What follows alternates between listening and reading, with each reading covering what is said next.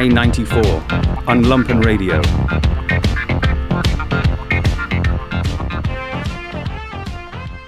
Welcome once again to another edition of I-94 here on WLPN Chicago. My name, as always, is Mr. Jamie Trecker. Today, I am joined by Mr. Michael Sack. Morning, Jamie. Mr. Jeremy Kitchen is off. He's ill. We wish him better. Before we get started, we've got a great show for you today. We're going to be talking with Ivan Vladislavich from South Africa. He's got a new book out called The Distance from Archipelago. We are taping this, however, on a weekend that is a New Year. So Happy New Year, Mr. Sack.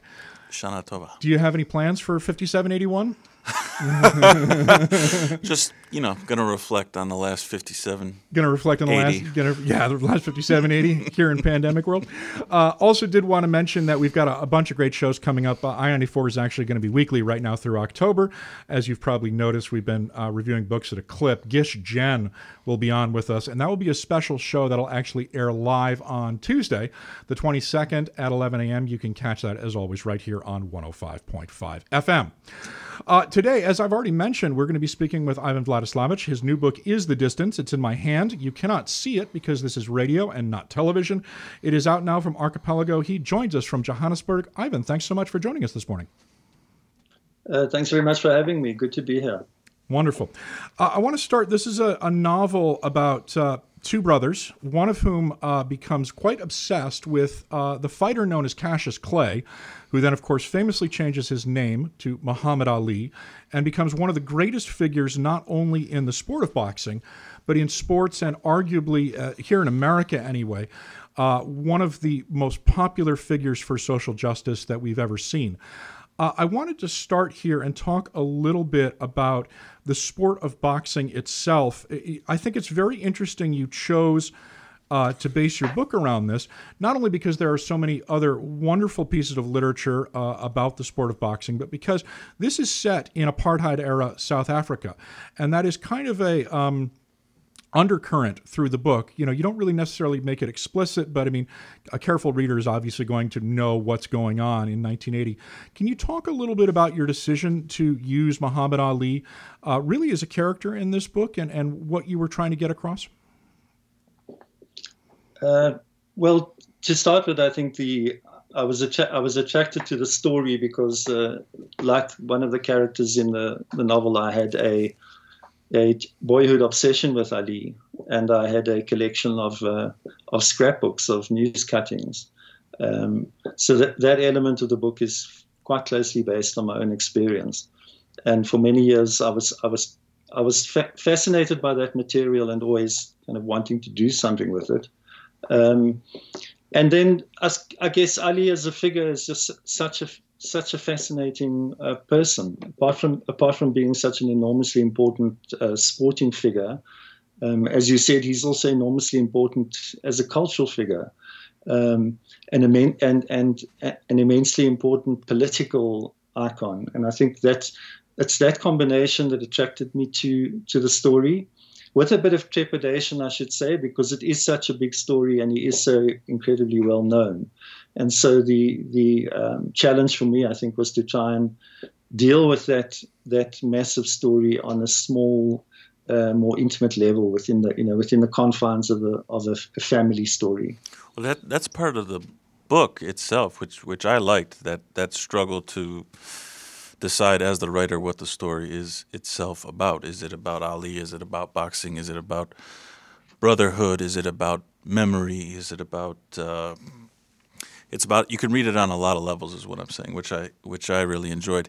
And the character you're talking about who resembles you in your boyhood, Joe, who has a fascination with Ali, it's said that he's not really a boxing fan per se. He's more just obsessed with Ali, and so picks up bits and bobs of boxing on the way. Were you a boxing fan before you wrote this book? I was something of a fan, but I must say it was actually more of an attraction to Ali than to boxing itself. I think I was like many people in that era, drawn to the sport because of the appeal of the character. So he sort of explodes out of the sporting arena into the cultural arena, and he's newsworthy in a way that very few sports people were newsworthy at that time. Well, He's on the front pages of the paper and so on. And so I'd watched a bit of boxing. My father was a very big boxing fan, and so I'd watched a bit of boxing. But really, it started as, I would say, an obsession with Ali rather than with boxing itself. The other thing that was happening for Joe in the book, anyway, is that there's conflict between him and his elder brother and his father, and what seems like a lot of white male authority figures in Pretoria, which is just outside of Johannesburg. They refuse to call Ali Ali. They'll only call him by Clay, Cassius Clay. And that was a common, by the way, that was a common thing both here in America Yeah. as well, in the South and in the West. And that seemed like maybe it was part of the appeal for Joe. Did you have that experience? Absolutely. It riled my father terribly that I was such a big fan. And he was an incredibly provocative figure for conservative, racist white South Africans. You can imagine how provocative he was. The political positions he took, and everything about him, his confidence, his smartness, everything about him was a provocation. And so that was definitely part of the appeal to me as a teenager, and I tried to build that into the book. I think it's kind of felt to me like a rich vein to explore in fiction. Yeah, can we back up a little bit for people that may not be familiar with apartheid era South Africa? Can you talk a little bit about what South Africa was like before the ANC and Nelson Mandela? Because as you note, Ali would have been a very provocative figure there, as he was here. And I'm of the age, I remember the Wildcat tours of South Africa by the English cricketing team. I grew up in Britain, so and of course, South Africa and England have very close ties. Can you talk a little bit about that? Because sports was such an important thing in your country, and it was used by the ruling apartheid government to also gain legitimacy. So I think that somebody like Ali would have been a tremendous challenge to that system, as well as, in a weird way, somebody they would have liked to have exploited if they could. Yeah, absolutely. I mean, that's the period that the book is set in, which is mainly the sort of 60s and 70s. That's the real kind of dark days of apartheid. It's the heart of the era. And the Nationalist Party, which is the apartheid party, comes to power in 1948. And more or less smashes the opposition in the late 50s and early 60s through a whole series of laws, and also through direct action against people. So that's the era of the Rivonia trial, for instance, in which Mandela and all the other leaders of the ANC are jailed. So the 60s is a period in which the opposition to apartheid is very suppressed, and that extends into the early 70s. And the political system only really begins to get shaken in 76 or so with the Soweto student uprising. So that period that I write about, it coincides pretty much exactly with my time at school. So I'm at school in a kind of Christian national government school in that very oppressive period, which is I think also goes some way towards explaining the appeal of a figure like Ali. Could you tell our listeners briefly about the Soweto uprising, for those who might not be familiar?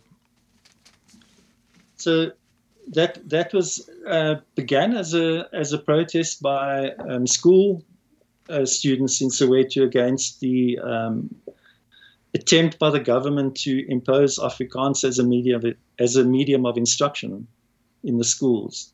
So it started as a series of protests and marches, which were very violently put down by the government, and many hundreds of people were killed. But it also signaled the beginning of a different kind of revolt in South Africa, which never really goes away again after that. So after that, those kind of cataclysmic events, you have thousands of young black people, especially, leaving the country for military training and so on. And then the resistance to apartheid spills on, through the late 70s and 80s until the settlement in the late 1980s.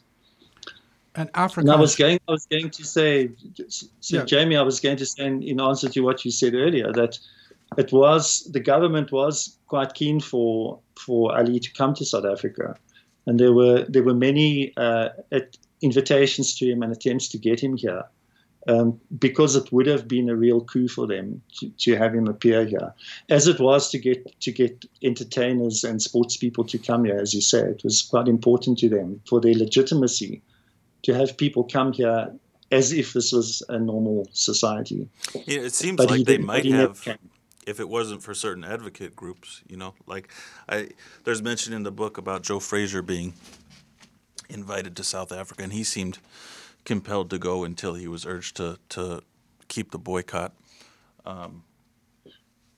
Yeah, and we should mention there was an international sporting boycott of South Africa. And when I referenced earlier the so-called Wildcat tours, cricket tours were organized in England and sent test match cricketers over to South Africa, and those were widely denounced on the international scale because at the period you're writing about, there was also a tremendous amount of international pressure against South Africa and its apartheid government, which is widely seen as immoral and illegitimate, I would say as well. But back to something you said earlier, could you tell our listeners,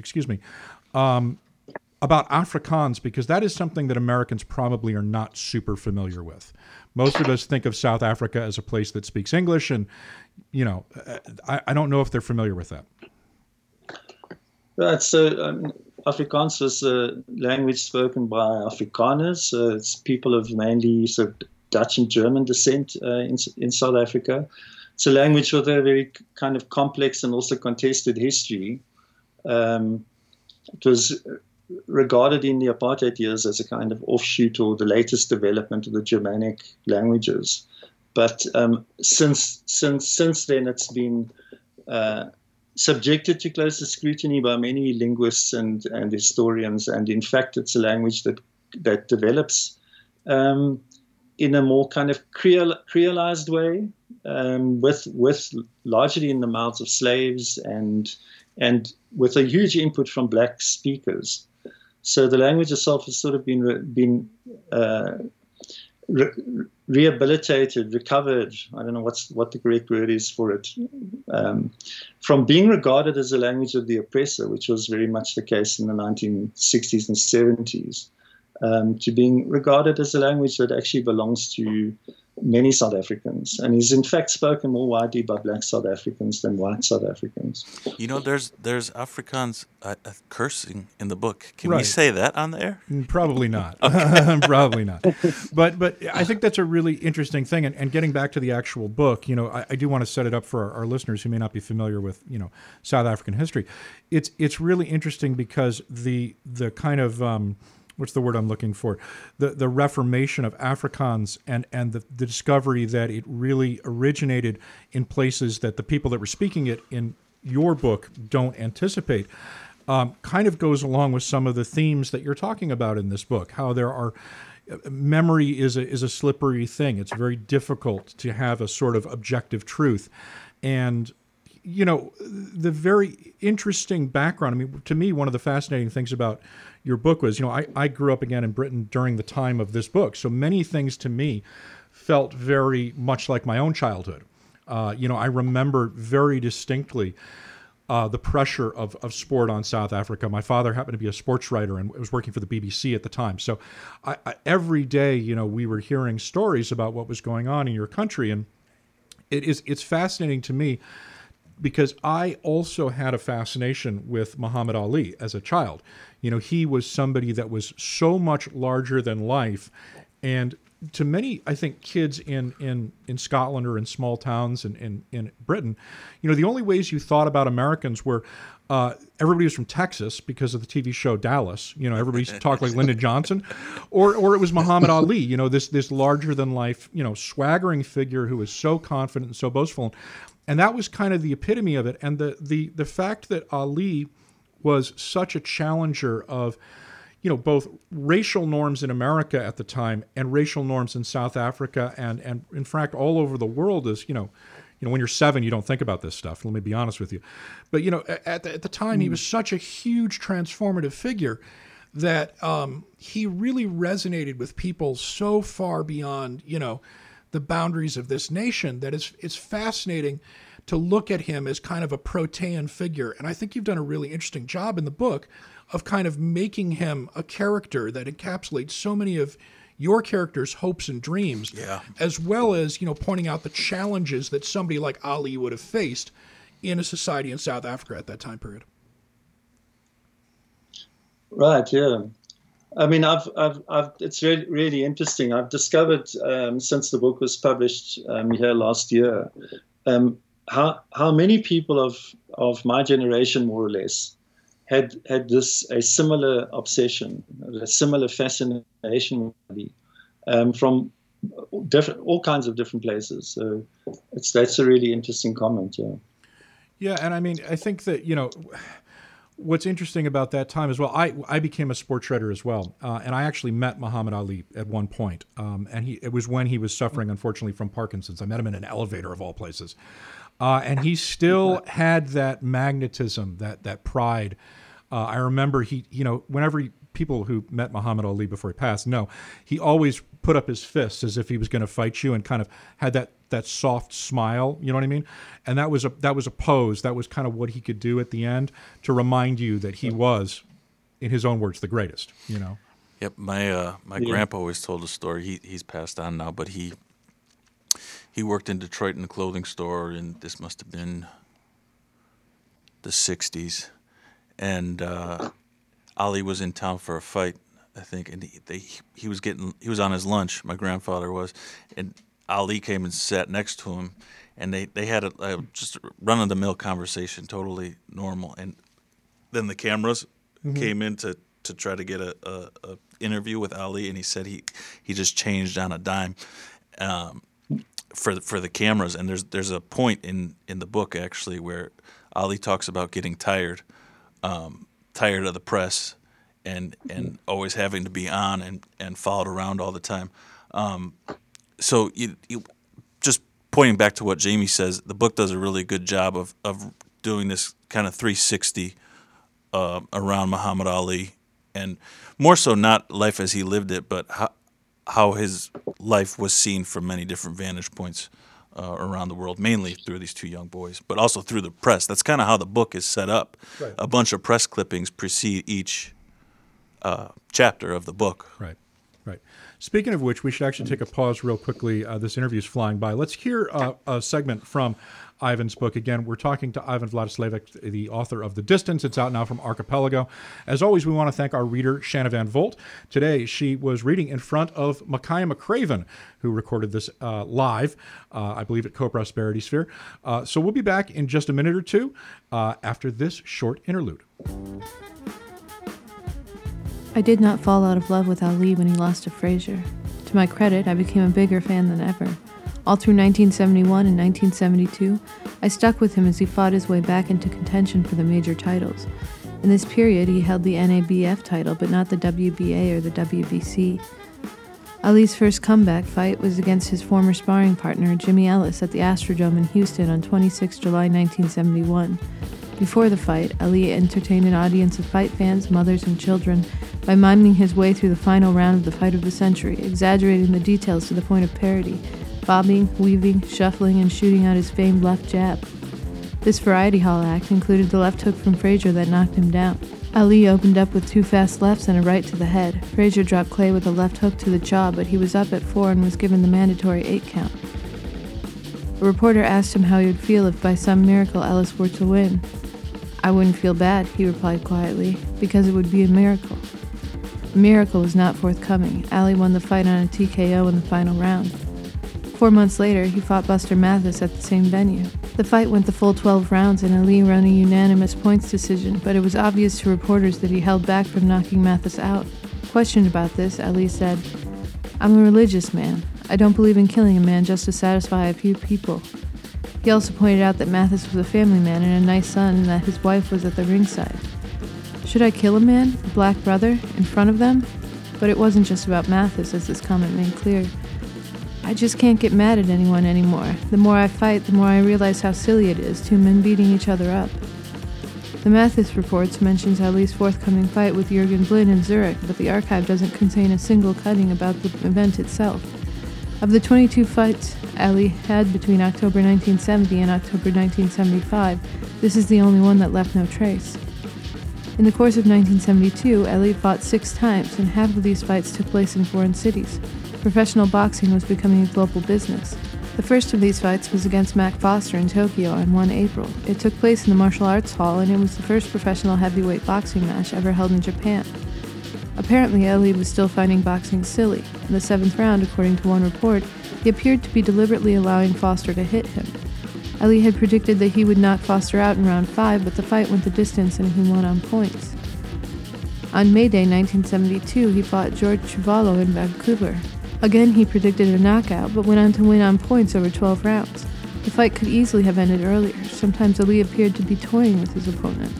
Afterwards, Ali's hands were badly bruised. He explained it to a reporter. Chuvalo's head is the hardest thing I have ever punched.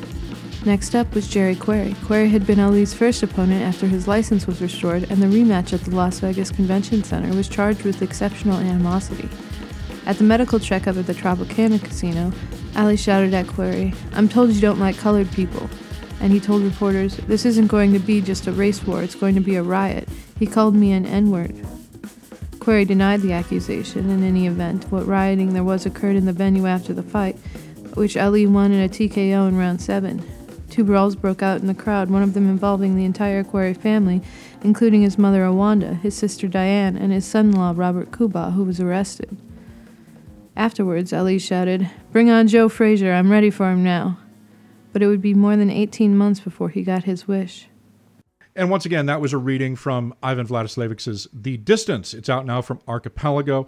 And we were talking before we heard that segment about how, Ivan, your book uses press clippings, uses Ali's own words, uses historical notes to kind of drive the narrative on. I kind of wanted to talk a little bit about that technique because I thought it was very interesting. Perhaps because, again, I remember so much of that stuff as a kid, you know what I mean? And it was interesting for me hearing Ali's words, in a sense, translated back through, a young boy. It reminded me very much of, hobbies that I think a lot of kids who grew up in the former, Empire or Commonwealth had. I knew a lot of kids that collected press clippings. I collected comic books. We got those cheap 10-pence comic books, and we used to tear those out and make little annuals of the Beano and the Dandy. Can you talk a little bit about that? Because I think it's a very different childhood at that point than many Americans are even used to. I think people need to understand there really wasn't a lot of television. It was a rarer thing. There was a lot more radio and newspapers and magazines. I think which you really, again, those are another character in the book. They were everywhere. And people read so many more pieces of the daily press than they do today. Yeah, absolutely. It's an interesting and somewhat strange fact that South Africa only acquired television in 1976, coincidentally just before the Soweto uprising. So before that, when we relied on radio and then the print media, mainly on newspapers for our sense of the rest of the world. So I grew up with a lot of radio. We listened to the radio kind of every day. The radio was on, in the lounge when my family were hanging out after supper. The radio was on in the way that these days people have the TV on. So we got quite a lot of news that way, and some of the big sporting events, including some of the boxing matches, were broadcast on the radio, but not all of them. So essentially, the big sports events like a big world championship boxing match arrived in our newspapers usually the next day, or sometimes several days, or even a week after the event. So there's a kind of lag there, which I think many people who grew up in places outside of the centers of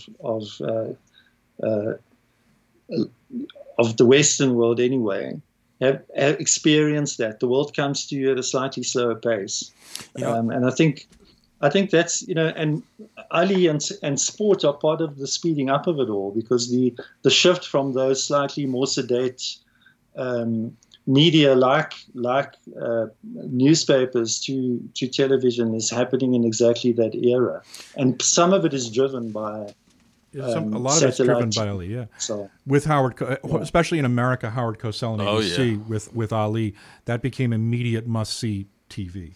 Well, it's interesting that I like it when you pose it like that, Jamie, as things as characters or themes as characters, and thinking about newspapers or information as character, or specifically newspapers in this instance. I think about the nemesis of that character, which Right. in this instance is television, or beyond that, the internet. And the book addresses that Yes. a little bit later on.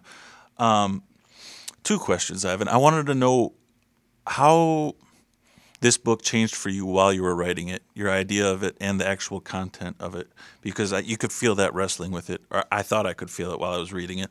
And the other thing is, it felt like there was a search going on for what the heck can writing do now? What can it do now that the other stuff can't?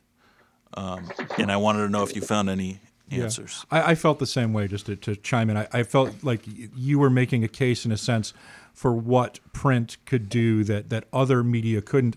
I also felt, nostalgia for radio as well in there. I felt a real... his mom likes listening. Yeah, I felt that as well. So I wonder, maybe we're completely off base. Ivan, you tell us. No, I think that's very much a part of the book. I think it's quite close to the center of the book. Is the question of how does the world come to you in stilled images and in photographs, when after all this, what we're talking about in a boxing match is the epitome of action. It's all action and movement, and yet it comes to a place like South Africa, to a child in Pretoria. It comes as a series of still photographs which feel almost staged and kind of almost unnaturally quiet. And I guess there's an exploration in the book of what that means, as opposed to the relentless flow of information that we've become used to. And I think there's so many implications. I think it's such a big question, but one of the differences is that you don't get to see things twice. You don't get to see them repeatedly. They come to you really once. So if you listen to the radio broadcast of a sporting event, you're part of a sort of an immediately present audience, even if you're not physically there. But there are no podcasts afterwards. There's just, there are no replays on your TV. So I think that makes such a difference to the way in which people observe, and then what they're able to make of events afterwards. You're left with a record of some kind, especially in a newspaper, but you certainly don't have the capacity to go back and re-examine and interpret in a way which we now take for granted, that we are able to see everything not just twice but repeatedly if we want to. And I think while I talk about how the book changed as I was writing it, I had to discover in the process of writing that it was a strength rather than a limitation, that the material that I had to draw on was quite limited, because my inclination all the time was to go to the internet and let's see more. What is actually happening here? Yeah. What did he actually say? What is he actually doing? And I realized quite quickly that was a sort of slippery slope from which there would be no return. And in a way, one of the advantages of working with a finite archive of clippings is that created the parameters of the thing. It made it manageable. So once I did, in fact, right at the end of the process, start looking for more material online, I mean, it's just completely overwhelming how much there is. I thought a lot about maximalist fiction while I read this book, and how you did a good job of covering a lot of bases of present life lived without having to write 1,000 pages. Yeah. You know, whereas someone like, I think if you put the same material in the hands of a writer like Pynchon, like this would have it would be like an 8-volume work. William Vollmann. Yeah. So, right there, we do need to take a quick break and remind folks of the folks that make this station possible, and we got to pause for station identification as well. You are listening to I-94. This is WLPN. We are speaking with the author Ivan Vladislavic. He is the author of The Distance. It's out now from Archipelago here in the United States. When we come back, we're going to hear another reading from Ivan's book, and we're going to continue this conversation. We'll be right back.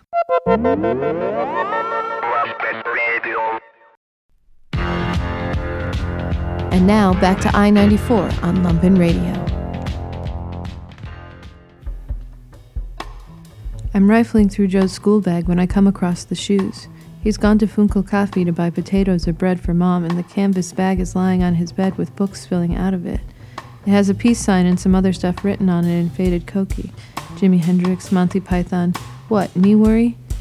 He would have covered the whole thing with crap like this, but the boss, that's the headmaster, made a rule that says you can't write anything on your bag. He wanted us all to get new ones, but the folks said no. So it went in a tin bath with a cup full of jik. Anyway, the bag is lying there asking to be examined. He's my little brother and I need to see what he's carrying around. You never know. Last month it was a copy of Sex Manners for Men that Frank Berger found in his dad's wardrobe and was renting out to his classmates on overnight loan for 20 cents a shot. All those sticky little fingers. I had to pick the thing up with a tissue. And once I found a photograph of Julianne Stewart when she was in the Drum Majorettes, which is how I know he's got the hots for her, even though she's going steady with a boy at the tech who has a car. And there's always the usual stuff, balls of wax paper smeared with cheese spread, Fanta orange yo-yo, 2-day-old Chelsea bun. But I don't expect this. Shoes. Shoes with a history. They're the school shoes that the dog chewed up. Buster was a stray that pitched up one day and moved in with us. We were a one-dog family and we had already had Cassie, but Sylvie made a song and dance about it, so he stayed. Cassie didn't seem to mind. I've never seen such a stupid mutt, Dad said, and I knew a few of them on the farm, believe me. Buster's main problem was that he had retriever blood in his mongrel veins. That's what we decided anyway. He kept bringing things home, things like Mrs. Mitchell's favorite jersey, which she was drying on a table in her own yard. On the way home, he dragged it through a rose bush and then through a hole he'd dug under the fence. Mom knitted Mrs. Mitchell a replacement, but it wasn't quite the same as the original, which she'd bought at Debenhams in Leicester and brought all the way to Pretoria with her. Another time he retrieved one of Mr. Bert's clivias. Our neighbor kept his prize plants in a little makeshift greenhouse. Buster fetched the pot in his jaws and shook it out on the front lawn. Then he lay there chewing the roots. That dog is wicked, Mom said. He's got the devil in him. He just needs to be trained, said Sylvie. She loves dogs and she's read a book on animal behavior. I think he's beyond help, Mom said. Something has to be done. Buster loved chewing things, shoes, chair legs, rose bushes, tires. He even found the tennis ball Dad put over the tow bar on the car and chewed it to pieces. When we got home from school one day, he was gone. Joe went all over the neighborhood as far as Yale Avenue, culling under hedges and over gates, but there was no sign of him. He's run away, Dad said. Buggered off as suddenly as he came. He'll have attached to himself to some other suckers by now. Good luck to them. But then Sylvie, who was in on the lie all along, let slip that Dad had taken Buster to the SPCA, where he'd been put down, no doubt. Who would want such an ugly dog? Joe was beside himself with rage and grief. I heard him kicking things to pieces behind the servants' quarters and sobbing and cursing, words I didn't think he knew, threatening Mom and Dad with terrible violence. It couldn't go on, Mom said. I'm sorry for your brother, but really that dog was making our name mud. Hey, welcome back to I-94. We just heard a reading from Ivan Vladislavic. Did I get it this time? You get did, it? Thank you. All right. He's the author of The Distance. You know, here on I-94, it's almost a self-fulfilling curse. One of us is going to mangle a name at some point. Or Yeah, we another. had to be able to put your name in the jar. Yeah, you know, Ivan, your name got pulled out and, you know, we screwed it all up. But we have been speaking to him about his new book, The Distance. It's out now from Archipelago. And we just heard a reading, actually, from a section in the book where one of the boys' dogs is taken away and actually put down. It's actually their sister's dog. The sister's dog is taken to the SPCA and put down. I want to talk about that for a second because for me that was a very emotionally resonant scene that kind of captured a lot of, you know, things going on in the book for me. But I also, you know, Ivan, before the break, and it was really interesting, you were talking about how newspapers and radio came to you in Pretoria, and about how, you know, radio is a kind of an immediate thing. You listen to it. There's no replays. And it made me start to think over the break about how today in our very hypersaturated television-centric world, that it may be one of the reasons that a sort of shared objective truth is so hard to get to. And I think that you're talking about that as well in the book, that it's very hard to get to kind of an agreement on what things actually happened to the two brothers, what they both experienced, what they shared. And in a larger sense, that is in a sense an indictment of the environment, of course, that they're growing up in. They were in a government that all tried to routinely deny what was going on, tried to deny that, there was a whole segment of their citizenry that was being oppressed. Can you talk a little bit about that? Because I think that's really fertile, and I found it to be a very fascinating vein in this book.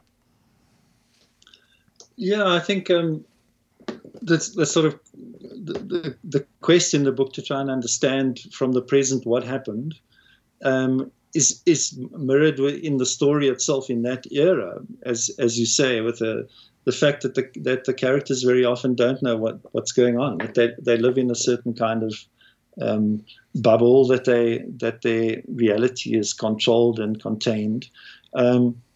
One of the reasons why the government didn't want South Africans to have television, they specifically tried to keep information from the population.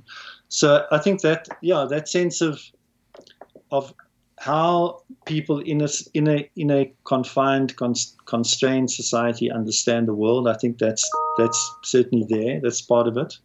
And getting just to take it back to the media, what you said is interesting, because if you compare, one of the things that strikes me in comparing, say, a newspaper page and what one sees online, you may even have the same information, but it's very often contextualized in a different way. So one of the advantages of a newspaper, it's clearly open to manipulation, but generally doesn't happen. If you get a newspaper out of an archive, the information is still pretty much, it's what it was when it was first printed, and it's in its context. So if the report is about a boxing match, it's surrounded by a whole lot of reporting about the society and the politics and the culture and the business world and so on that supports that information.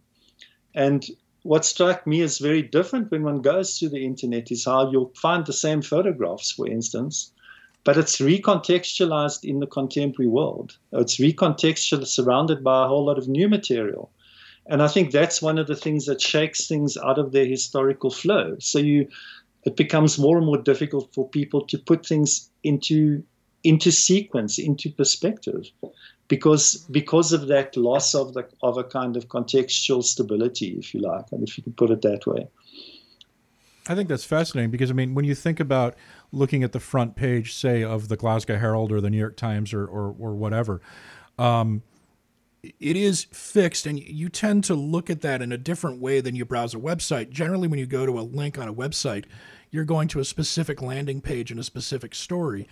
But on a newspaper, you tend to look at it and read it, and then your eye goes to other stories that are around it, and you consume that media in a very different way. I think that's an interesting point. It's also interesting from a historical aspect, especially, I don't know, say for somebody in their late teens now, who doesn't really know any of the historical context and what was going on when Ali was coming up and when he was a champion. It's much easier to, as let's say as a web administrator, as someone who's creating a page, it's much easier to create the Ali that you want your reader to see. Right.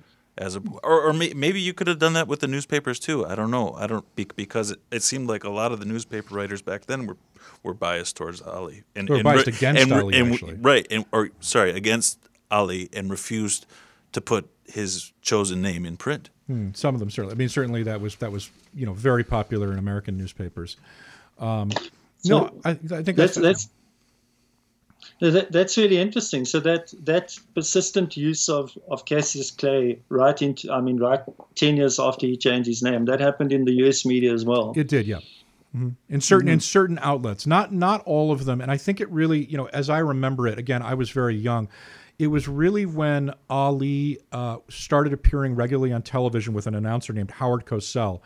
who was a short, nebbishy Jewish guy on ABC. Nebbish is a good word. Who was famous for doing football. But he and Ali had a very unusual on-screen kind of partnership that was a very they fed off each other. And Cosell called many of Ali's greatest matches, and he always was a very they were very at loggerheads many times, but there was a mutual respect, and Cosell always referred to him as Muhammad Ali. I think one of the things that was difficult over here, and again, it's not excusing it, Cassius Clay, before he changed his name, had been a very well-recognized athlete. He got caught up in the politics of the Vietnam War, remember, because he was a conscientious objector. And then when he changed his name, many Americans looked at that as part of the political action of refusing to go and fight. And again, that was part of the white supremacy and racism that still obviously infects this nation today. We obviously have a government here that would like to take us back to 1950 at the moment. But, yeah, I hope we could talk about that. I think that, and actually that's what I was kind of getting to. Yeah. I think this book is very interesting, especially to read it in 2020 in America, where, I know South Africa obviously has its own problems and its own political struggles, which I'm sure many Americans are not super familiar with. I know I was not, until the World Cup really came around, and I had to cover that for Fox. But here, reading The Distance, now really was in a weird way for me stepping into a kind of mirror world. Oh yeah, where you could replace apartheid with Donald Trump, and you could replace, the unrest with the unrest that we're seeing in our cities and the right-wing attacks on peaceful Black Lives Matter protesters. And you could see Joe's fixation on Ali akin to a fixation on any number of popular Black entertainers, whether it be Jay-Z, Colin Kaepernick, Chance the Rapper. Chance the Rapper. There are so many people. Chance the Rapper, of course, is here in Chicago. Many people who now I think are kind of in that same position as Ali was. And the difference, I think the only difference really is that Ali, in a sense, was alone. Now there is a concerted effort among Black sportsmen, Black entertainers, Black musicians to now stand up and say, we've put up with this for long enough, and enough is enough. Well, that's the other thing that's interesting about the book. There's a lot about the Ali-Frazier bouts, which there were 3 of them. Sure. Ali and Frazier were pitted against each other, both Black men, but they were pitted against each other in a class war kind of way. Yeah. That's another story. Sorry, back to your question. But Jamie. yeah, Ivan, that's kind of how I was looking at it through the lens of the Trump era. Yeah, I do hope that the book speaks to the present. There's some a movement in the novel from the 70s into the present that deals in some ways with the present in South Africa and also with the American present, which is for better or worse our present too. I mean, we live with the consequences of your politics all the time, and we're exposed to them all the time. I think in a way that's maybe difficult for Americans to understand quite how much information we get around your domestic politics, and we should in a way because it affects us.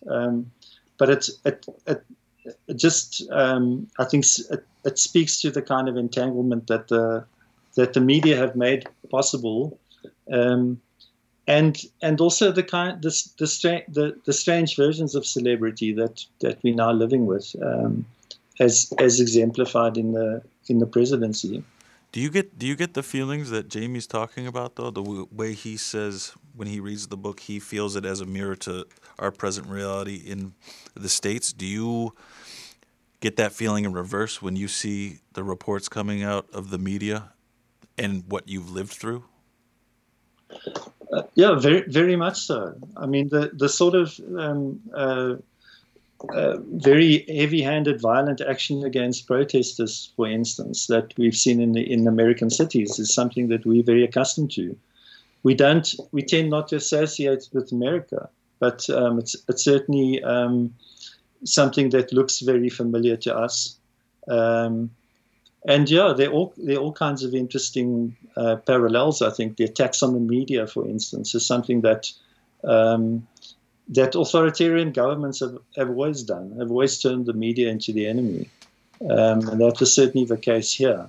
So yeah, there are many aspects of a kind of not some sort of distant deja vu. I mean, you even mentioning that makes me think of all the reports that were coming about the rubber bullets being fired at directly at journalists. And journalists being arrested today, in fact, in Los Angeles, Today? Yeah, NPR reporter was apparently tackled on camera filming somebody during a protest and arrested. Yeah, so.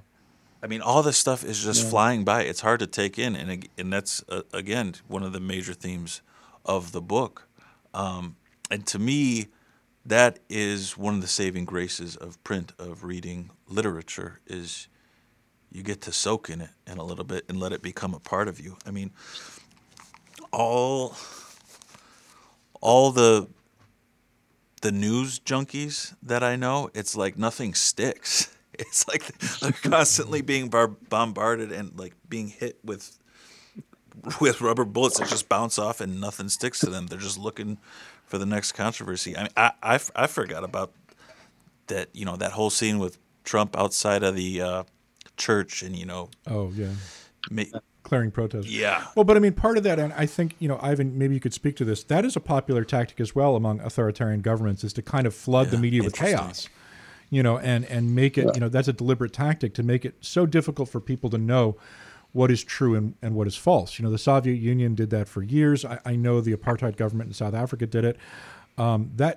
What is new, I think, is seeing it come to the United States, and kind of getting back to, your book. One of the things that is so interesting is that it also speaks, and it's both good and bad, about how much influence the United States of America has on the rest of the world. Our celebrities influence people all over the planet. As you note, our domestic politics make your front pages.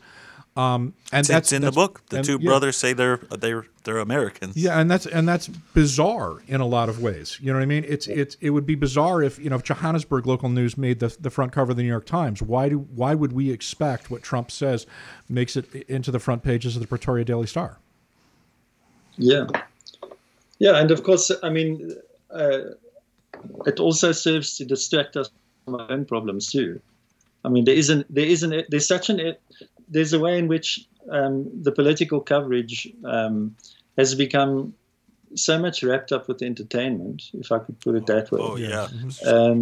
That one follows it in the way that one might follow the daily soap opera, and there is an element of distraction about it. So we have political problems of our own that are pressing and that really deserve attention. And yet sometimes one has the impression that people are more interested in American politics than in our own. So that's quite a strange distortion. Yeah. We're actually running out of time here. We've been speaking with Ivan Vladislavich. Did I get it right? Vladislavich. I'm so bad. I apologize. I'm terrible with names. It takes me about 16 times to get them right.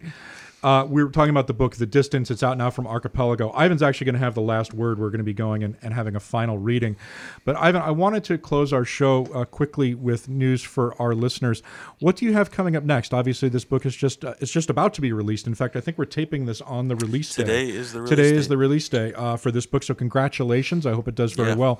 What do you have coming up next for us in America? I'm working on another novel, and I'm also working on some kind of memoir type material. So in the early stages, but going quite well. So I don't like to talk in too much detail about what it is, but I have a couple of projects going, and I must say that they've been moving along quite briskly under the lockdown. Wonderful. So that's a silver lining, a very small silver lining to the current circumstances. Yes. Well, social distancing is working for me. I think many writers and artists I've known, if they're doing, we've all been trying to do that. The novel is The Distance. It's out now from Archipelago. Ivan, thanks so much for spending time with us today. Great job, Ivan. Really Thank you. appreciate it. Really appreciate it. Thank you very much. I enjoyed it. Great. We'll be back next week with Gish Jen. You are listening to I-94. Once again, this is Lumpen Radio. We'll see you next time. The call comes from M's phone, but it isn't her on the other end. You don't know me, a man says. My name's Riaz, and I'm your brother's neighbor from number 42, the house with the woo wall. I think, I know that house, but I can't speak. Why is he calling? Listen, he says, you'd better come now. Something's happened to your brother. What's happened, I say. Let me talk to Em. Is she there? She's here, but she can't talk now. She asked me to phone you. What is it, I say. You have to tell me. He's been shot. Oh, Jesus, what happened? How is he? It doesn't look good. What do you mean? Just come. Is he dead? He rings off. I look at the clock in the kitchen counter, 6:15. Rita won't be back before 7, and I can't call her either. She's in her yoga class with her phone switched off. I dial Joe's home number and get the answering machine. Em, are you there? If you're there, please pick up. Nothing. Riaz? Nothing. Jordan comes out of his room. His ears are uncannily sharp when there's something he wants to hear. What's up, Dad? I'm not sure. The salad is already on the table, just 3 tomatoes still to add, standing next to the bowl. I always cut those in the last minute so the lettuce won't go limp. Who gives a crap, Rita says. Stop being so controlling. I'm holding the dressing in my hand, the honey mustard mix I got from Sylvie, which I'm shaking up in a gross lager bottle when the phone rang. My mind can't settle, it keeps skipping from one thing to another, the salad, the tomatoes, my brother, the dressing. I put the bottle down and wipe my hands on a dishcloth. We're supposed to watch the rough cut of Jordan's movie tonight. I've already put him off twice. I need to go out. Mom won't be home soon. I'll try to call her from the car, but you know how she forgets to put her phone back on. If she hasn't heard from you by the time she gets there, tell her I'm at Uncle Joe's, and she should phone me. What's going on? I don't know. He had some sort of accident. I take the umbrella from the stand at the front door. Can I come with you? No, Jordy, I need you to look after things here. There's chicken in the oven. It should come out in 20 minutes. Then I run for the car. There's the car at the dark end of the block where the street runs dead against the park. Joe's Mazda at an odd angle under the streetlight with one wheel up on the curb. That stupid jalopy he drove because no one in their right minds would want to steal it. The driver's door is open. A knot of people are there on the pavement under umbrellas. A big striped beach umbrella. That was Riaz. It's our specialty, he told me afterwards, pulling it together in a crisis. It brings out the best of us. Everything calm and still, coming and going to the rhythm of the wipers. What did I expect? Flashing blue lights, luminous tape, cameras, lights, action. I switched off the radio. Later, when I got closer, in a booming silence, I'll see that Joe has been lifted from the car and laid on the pavement on his back. Someone has rolled up a jersey and put it under his head. There are crystals of glass in his hair from where the hijacker smashed the window. That was outside his own gate, the one with the ingenious flaps, before he drove off down here with a bullet in his chest. Someone else has covered him with a blanket. Em wanted to rush him to the Kensington Clinic. It's just around the corner. You can almost see the turrets from here. Or carry him inside out of the rain, but Riaz says there might be evidence to gather. You shouldn't disturb the crime scene. The police are on their way. She should have insisted. How he would have hated this, lying out here in the street. Riaz won't budge. Everything just as we found it. The only thing that will be moved is the blanket. By the time I go down there, it will have been pulled up to his chin. She won't let them cover his face. He's white as a sheet, as they say, and there's dark shadow on the pavement, which is blood, as I'll discover when I put the heel of my hand down in it, leaning over to kiss his forehead, something I haven't done since we were children, if ever. But now I'm sitting in the car looking down the long, dirty street. The rain has eased, but the gutters are running like mountain streams, like Tonkani Gorge in the spring. The wipers are still flicking slow time to the dead march in my temples. Doof, doof, doof. The phone will ring any second now, and it will be Rita to find out where I am.